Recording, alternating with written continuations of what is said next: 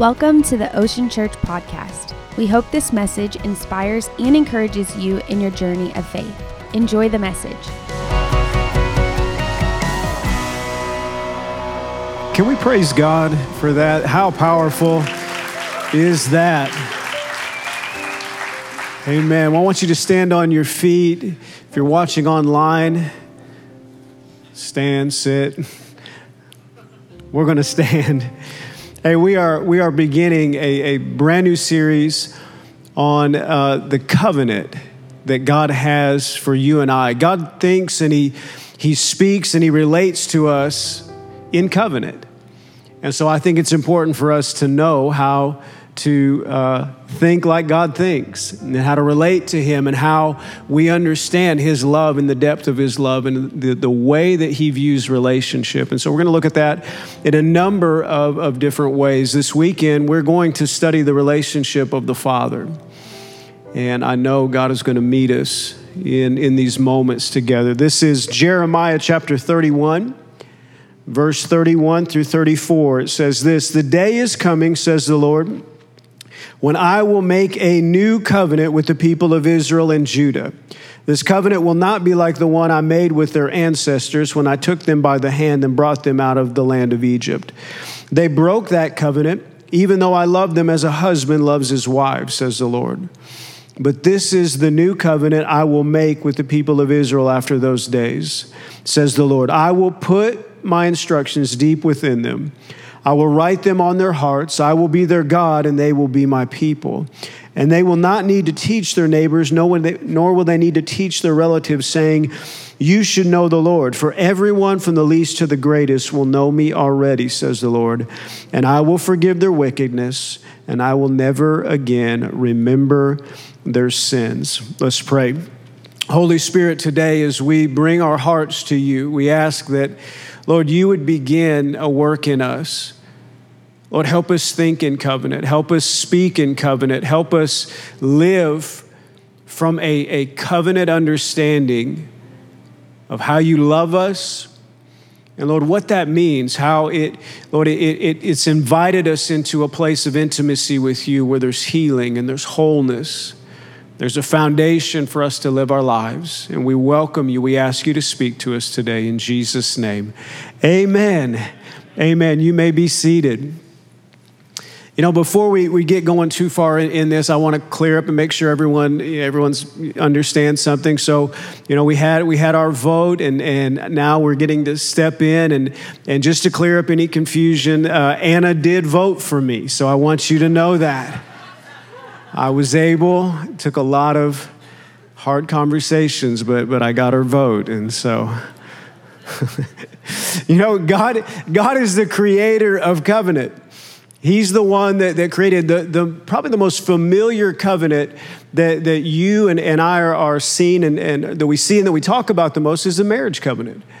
But God, in his immediate interaction with mankind, he interacted, and the relationship was based in this word covenant. He had a covenant with Adam and Eve. He had a covenant with Abraham. He had a covenant with Moses.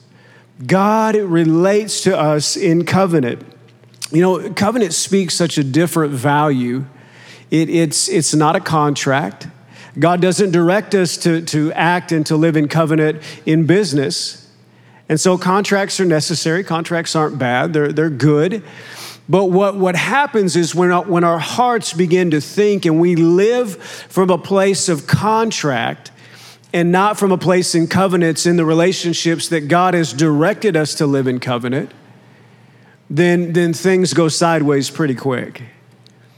And there's not a firm foundation to live our lives. There's not a firm foundation to function as a husband or as a wife. And so we're going to go through these subjects one by one in the places that God's invited us to live in covenant. The first that we're going to cover is the covenant that we have with the Father. And this week has been a wonderful week. It's just been amazing as I begin to study and just pray and bring my heart to the Lord and say, Lord, I know that you've invited us into relationship and covenant with you in this place of intimacy, this place of this unconditional love that you have for us. But Lord, I want to understand that from the perspective of you as my Father. And once you ask the Lord these things and you begin to go down that road, it's amazing how it just explodes and you just see the Word of God from this filter that I had never seen it at this depth before. You know, this weekend I get to preach from a place, and this is going to sound funny, but I'm more confident preaching today than I probably ever have been because of when I look at the ministry of Jesus.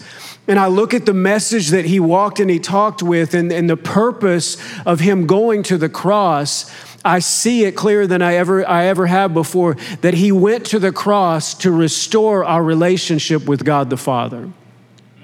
Foundational theology tells us that God is 3 in 1. He is God the Father, he is God the Son, Jesus, and he is also God the Holy Spirit. All equal. All these beautiful 3 in 1 unity that speaks to us of the love and the majesty and the glory and the power that God alone has. And the relationship that we have with God, we cannot allow it to just be this overarching, far off. You may have heard some refer to God as the man upstairs. And that hurts my heart every time I hear that, because it insinuates that God, who paid a price greater than any price that's been paid, would be okay with a distant relationship from his kids. He's not.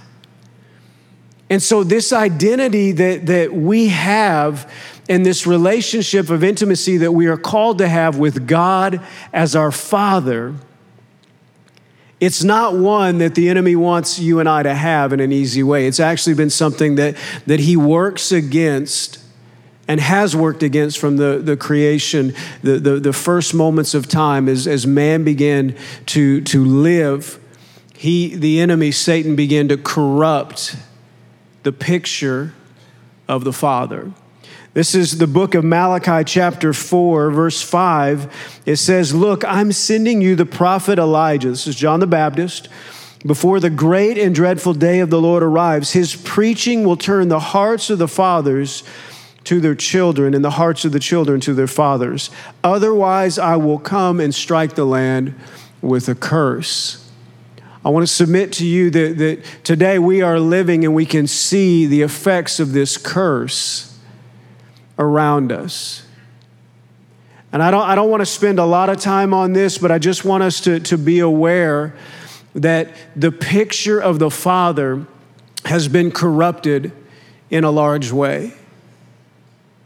Today, where the most dangerous place for a child is the mother's womb, speaks to us that the voice of security and value of a father is missing. The fact that 1 in 4 live in a home that does not have the presence of a father. And I'm not just talking about a biological father. I'm talking about a stepfather. I'm talking about any type of father figure. 1 in 4.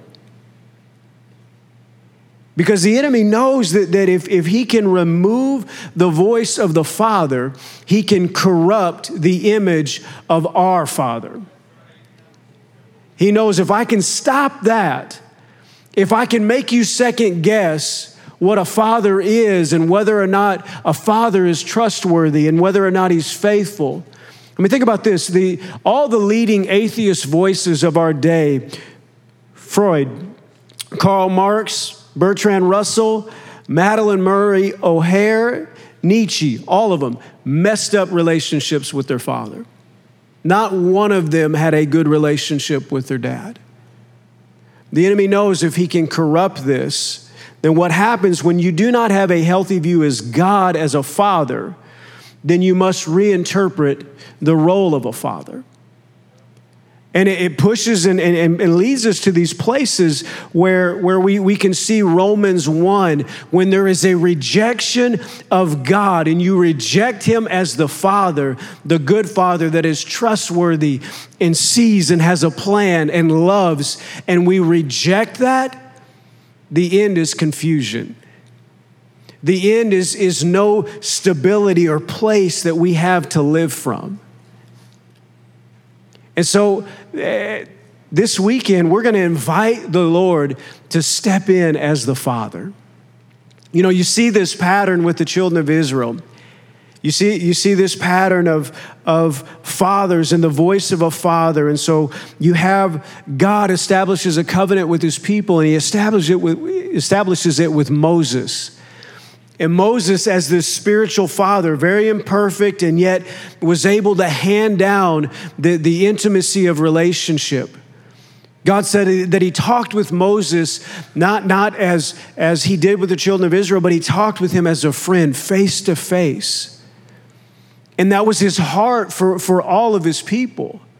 But they said, no, Moses, it's fine. You go, you talk with God, and then you tell us what he said. And that'll be our relationship.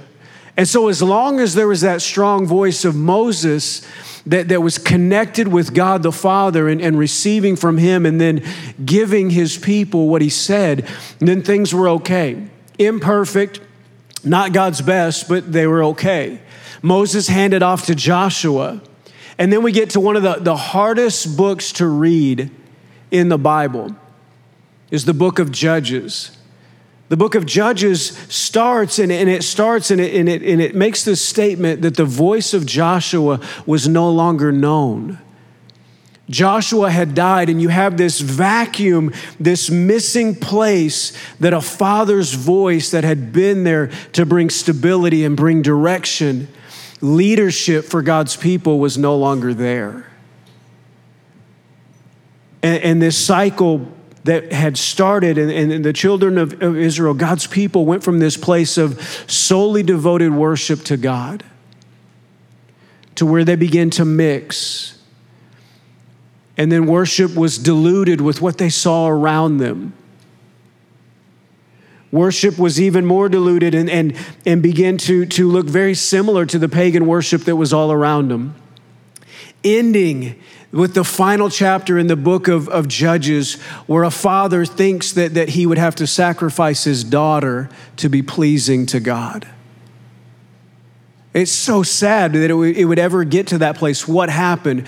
The order that God had set up and said the fathers are to direct and lead their families, to carry my heart, to be my heart to my people.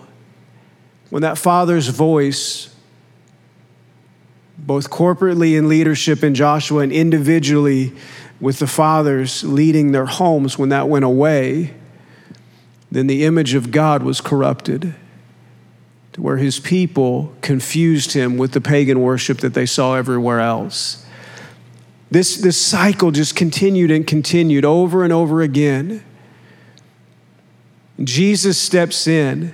And it's interesting to me, we get to Malachi, and Malachi is this indictment where God is saying, I've called you to be fathers, and you're unfaithful fathers.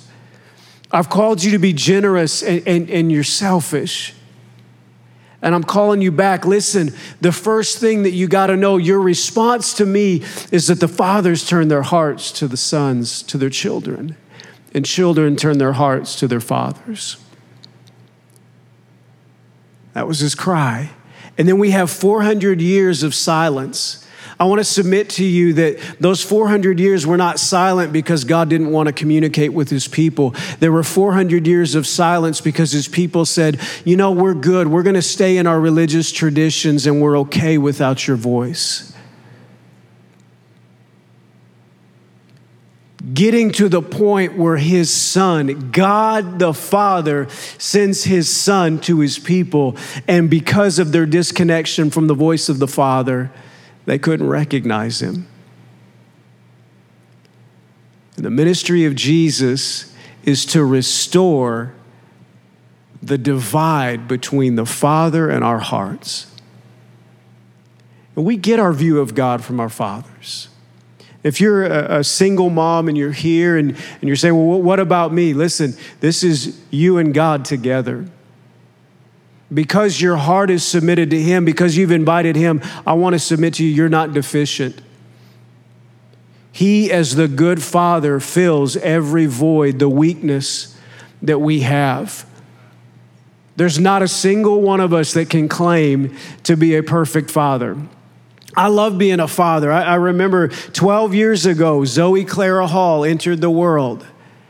And I had an amazing moment. I was so excited. Ann and I were just beyond thrilled. It's just one of the most incredible moments that you can experience. I remember the nurses, they set her over to the side to weigh her and to clean her. And I went over there and she was crying.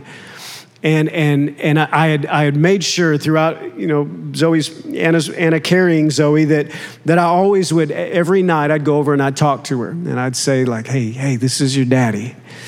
I'm going to tell you terrible jokes one day. It's going to be great. You're going to get really tired of them, but you're going to love them anyway. It's going to be great. And I talk to her and I pray over her. And so there was this just special moment. I went over and I put my pinky into her hand. And I said, Zoe, it's your daddy. And that crying baby settled because she heard her daddy's voice. And it was like I put my pinky out there and she took her pinky and just wrapped me all the way around it. It was over. I love being a dad. I'm a dad to 5 girls and 1 boy. I started going, Lord, I don't know how to raise girls. How am I going to do this? And now I'm going, Lord, girls are easy. How do I do this with this man-child? Jesus used the term father 164 times in referring to God. This was disorienting for the Jewish people. They knew God. They knew him as Yahweh. They knew him as Jehovah. They knew him as Jehovah Jireh. They knew him as these things, but he was great and he was powerful and Father was intimate. And yet Jesus walked him and referred to him over and over and over as our Father. When he directed us to pray, what did he tell us to pray? He said, pray, our Father. The ministry of Jesus is the ministry that brings us into intimacy with the Father. It was disorienting for them. They were comfortable with Father Abraham. Everyone remember the Father Abraham song? That was fine. They would say, Abraham is our father, Isaac and Jacob. We're fine with that. But this, God is our Father. That's close, that's intimate. You know, the wounds that come from the brokenness of earthly fathers are deep wounds. They're shaping wounds. I don't know what kind of dad that you had growing up. Maybe you had a missing seat at the dinner table that was due to a tragic circumstance. Maybe your dad was very passive. Maybe he was someone that just didn't seem interested enough to make decisions and help direct. He just was too busy. Maybe you had a dad that was abusive and angry and harsh and treated you more like a drill sergeant. All of us have, regardless, even if we've had dads that have been good dads, every single one of us, because of the imperfection of man and our sin nature, have father wounds that must be taken to the good Father. There is a place of settling, a place of rest, a place of peace that is only brought to our hearts by the good Father. This is the place that we're called to live from.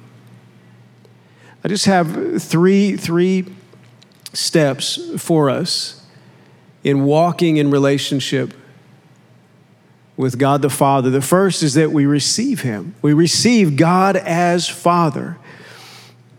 Now think about this. This is John, the Apostle John, who walked with Jesus. He said this in 1 John 3:1, see how very much our Father loves us, for he calls us his children, and that is what we are. But the people who belong to this world don't recognize that we are God's children because they don't know him. these father wounds that keep us from God and keep us from receiving what he wants to speak to us as a father. They keep us in this place of self-defense. They keep us in this place of having to make it on our own. And so much of it, our brokenness that is seen in our lives, we can trace back to these places where we've been pushed to that we feel like we're on our own, that we've gone through trauma. And thinking about this weekend, one of the examples that really came to mind, because sometimes it's not always just the father figure that we have or don't have. Sometimes it's the authority figures that have been in our lives. I have a very close friend that he played Division I football, and he was a linebacker at one of the top universities in the nation. And I love college football. I love to watch college football. I grew up in Oklahoma, and in Oklahoma, at that time, there weren't any pro teams. They didn't have the Thunder, and so it was the Oklahoma Sooners. You had two choices: the Oklahoma Sooners or their little stepbrother, the Oklahoma State Cowboys. And so I grew up as a Sooner fan. It's funny, my uncle, he went to OSU, went to Oklahoma State, and he did everything he could to recruit me. He took me to football games. He took me to baseball games. He did everything he could. And I would go, enjoy myself, and I'd wear my Sooner hat everywhere that we went. So I love college football. And as I talked with my friend, there was a part of me that just was like, just so disturbed and so bothered.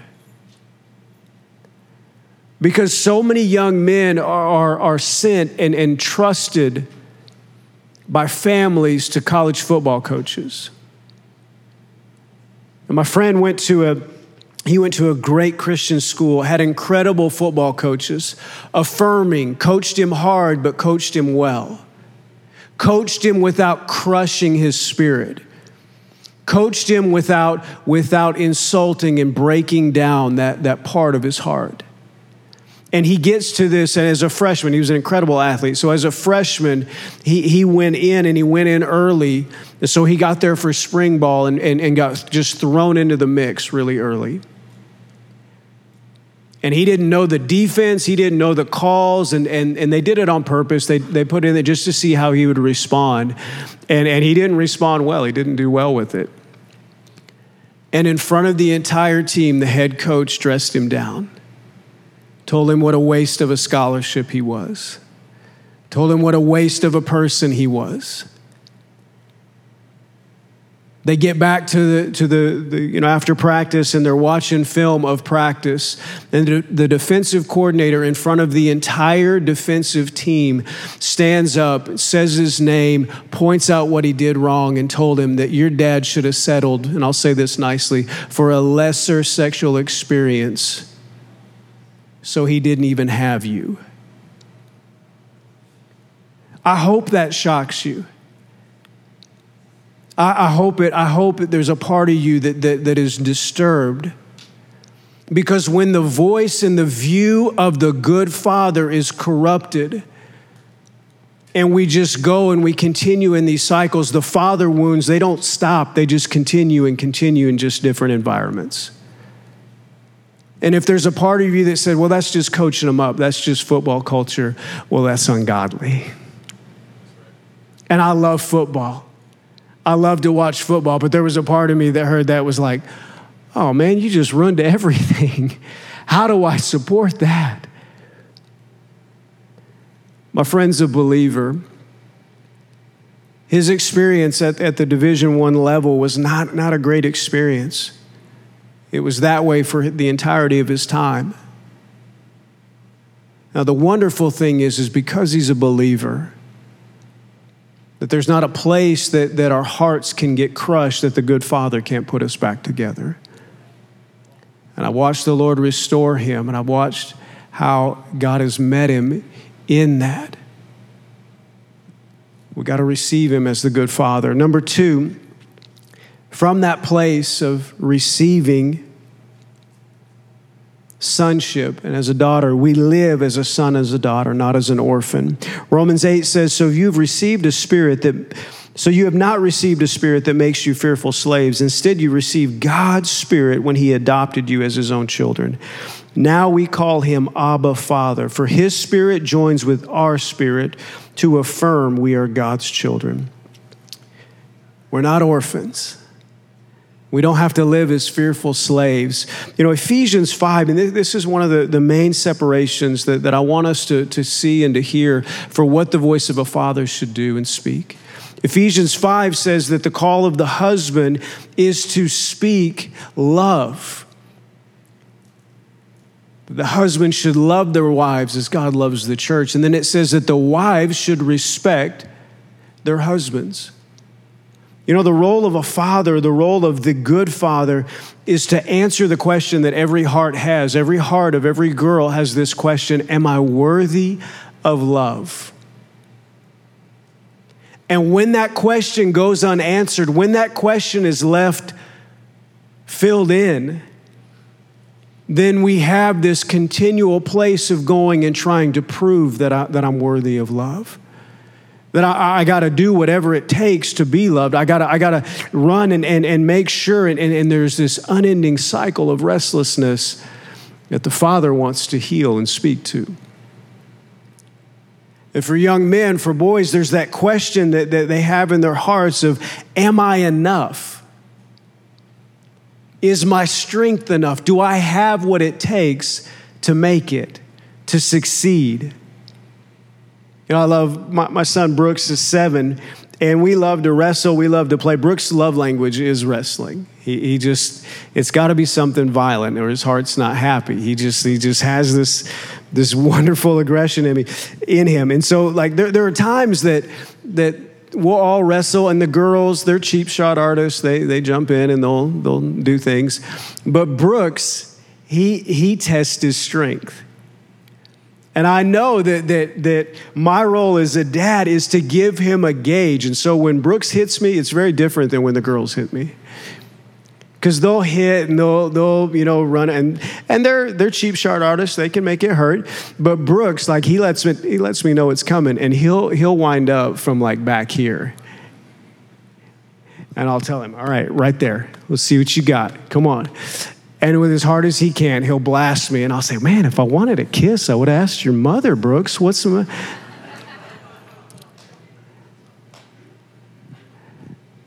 But there's a question that Brooks has: is my strength enough? Am I able to do it? Is what I am, is it enough to make it in life? And the voice of a father is the voice that's there and says, you're going to make it. Your strength is enough. I'm not going to leave you. I'm going to be here with you. But man, you are so good. You're going to be a great husband. You're going to be a great dad. To affirm these places, these questions in our heart. And when that doesn't happen, then we fall into this place of having to try to prove ourselves. It was interesting, last week, Pastor Tom asked me about just how my relationship with my dad has been. I got a great dad. And he said, tell me about growing up and working in ministry with your dad. Did you ever feel like you had to fill his shoes? And I happily said, no. I never felt that way.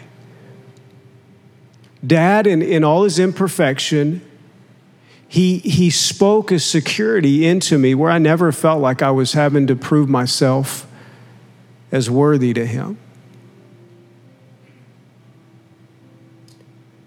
The most important thing that I look back, and man, Dad and I, we've had some amazing moments. My dad is an incredible wrestler. He wrestled for the U.S. Navy, he wrestled in college, and then his oldest son decided to play basketball at a certain age. You know what he did? He didn't complain. He went out there and he played basketball with me. And he's a wrestler. If you've ever seen a wrestler play basketball, it's not pretty.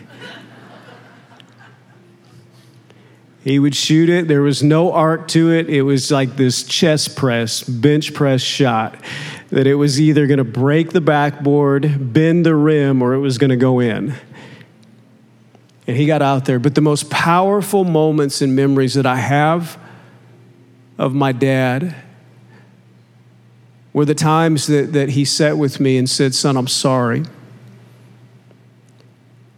And he was willing to apologize and sit with me and talk through times where he didn't measure up to the father that he wanted to be and that God had put in his heart to be. And that's a place of security that you can only get to when you know that you're secure with the good Father. And you know how the good Father sees you and how the Father looks at you and how he receives you. And that's what God wants for our hearts. The third step that God has for us is that we father or that we lead as a son or a daughter. See, God's work in our life is multi-generational. It's not supposed to stop. We're called to be an ambassador bringing people to him, reconciling people to him. It's what he's called us to do. I want you to know there's healing for father wounds. There's healing from the wounds that a harsh father or a disconnected father, a passive father, a missing father, an abusive father. God the Father wants to step in. He wants to heal those wounds that fill our lives, that try to rob us of peace, try to rob us of the rest and the foundation that he's called us to live from. You know, Jesus' words, they get really clear when we begin to see that, and we hear him say, "Come to me, all you who are weary and heavy laden, and I will give you rest." There's never been a man on earth, a man or a woman, that has ever been more secure than Jesus. More resolute in their identity and who they knew they were and what they were called to do. And that was his heart. When he looks at you and I and he sees us, and then he turns to the Father and he says, I want them to be one as you and I are one. Listen to John chapter 16. This is Jesus telling his disciples, talking about what would happen as he died paying the price for our sins, then would return to heaven. He says, "At that time, you won't need to ask me for anything. I tell you the truth, you will ask the Father directly, and he will grant your request because you use my name. You haven't done this before. Ask using my name, and you will receive, and you will have abundant joy." He says, there's no separation. The price that Jesus paid gives us intimacy with the Father. I don't know how you view the Father. I don't know how you see him today. You may see him as distant. You may see Jesus as the one that is easier to talk to, the one that's easier to relate to, because quite honestly, I mean, who doesn't love somebody that dies for you? But don't miss the intimacy that the Father wants to have with you, the closeness. He finishes in verse 25 and says, "I've spoken all of these matters in figures of speech, but soon I will stop speaking figuratively and will tell you plainly all about the Father. Then you will ask in my name. I'm not saying I will ask the Father on your behalf, for the Father himself loves you dearly because you love me and believe that I came from God." I don't want us to miss the place of fellowship that we have because of the new covenant. I don't want us to miss the intimacy in that place that we don't have to strive. I love the videos. If you've ever seen a video, there are two videos that just wreck me every time I see them. I don't know if this is you or not, but like the two videos are this. You know the surprise videos when the military comes back and their kids or their wives don't know they're coming back and they surprise them? That wrecks me every time. That's the one. The other are the moments of adoption when I see parents that are adopting kids. And they tell them that they've would like to adopt them if they would want to be part of their family. You know what we miss when we don't see the Father right, and we can have a relationship with God where we believe in Jesus and we love Jesus, but when there's not intimacy with the Father, we have a limited adoption moment with God. And He doesn't want it to be limited. He wants to be able to speak the value that He has set on your life. And every single heart needs to know that, because that's the place that He's called us to live from. I want to ask you to bow your heads, if you will. If you're watching online, my heart is that God would meet you right where you're at.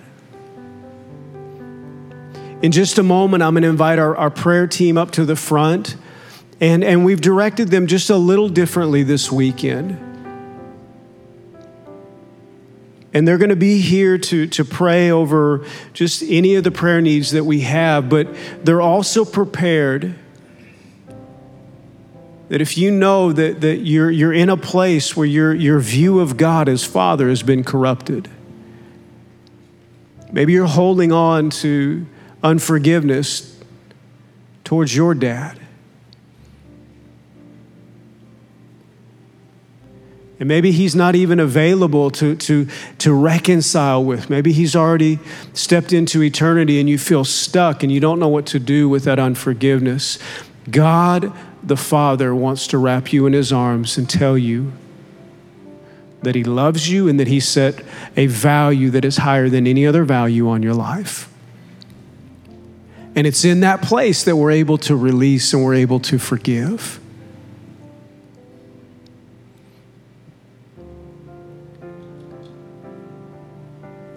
You know, the thing I didn't tell you about my dad is my dad was raised by an abusive womanizer. Dad didn't grow up with any kind of a good example. He grew up with a man that pretended and said he was a believer and then lived in an opposite way. Was so physically abusive to Dad as the oldest. And what the enemy had intended and tried to plant and do that would go for generations, the blood of Jesus spoke a better word. So I got to be raised by a man that wasn't jaded, but had a close, intimate relationship with the Father. And he wasn't perfect, but he pointed me to the perfect Father by the way that he apologized, by the way that he was open, by the way that he was consistent and lived with integrity. That's what God's called us to. I want to pray over you, and then I'm going to invite our prayer teams to the front. God, thank you for the way that you see us. God, thank you that you're the good Father. Lord, and you want us to know you in that way today. Lord, you're not okay with there being distance. Jesus, you're not okay with there being distance between our hearts and the Father's. And so, Lord, regardless of the examples of fathers that we have, God, I pray that today we would know you as the good Father. Lord, I pray courage over everyone that is wrestling and struggling with this, that haven't had a good example of a father. And their heart is filled with pain. And Lord, that's pain that you want to heal. Lord, there's joy on the other side of a response to you. And Lord, I pray that you'd meet them in this moment. In Jesus' name, amen. We hope you were encouraged by the message today. A special thanks to those who give generously to this ministry. It's because of you that this ministry is possible. You can click the link in the description to give now. If you enjoyed the podcast, you can like, subscribe, or share it with someone. Thanks again for listening. Have a great day.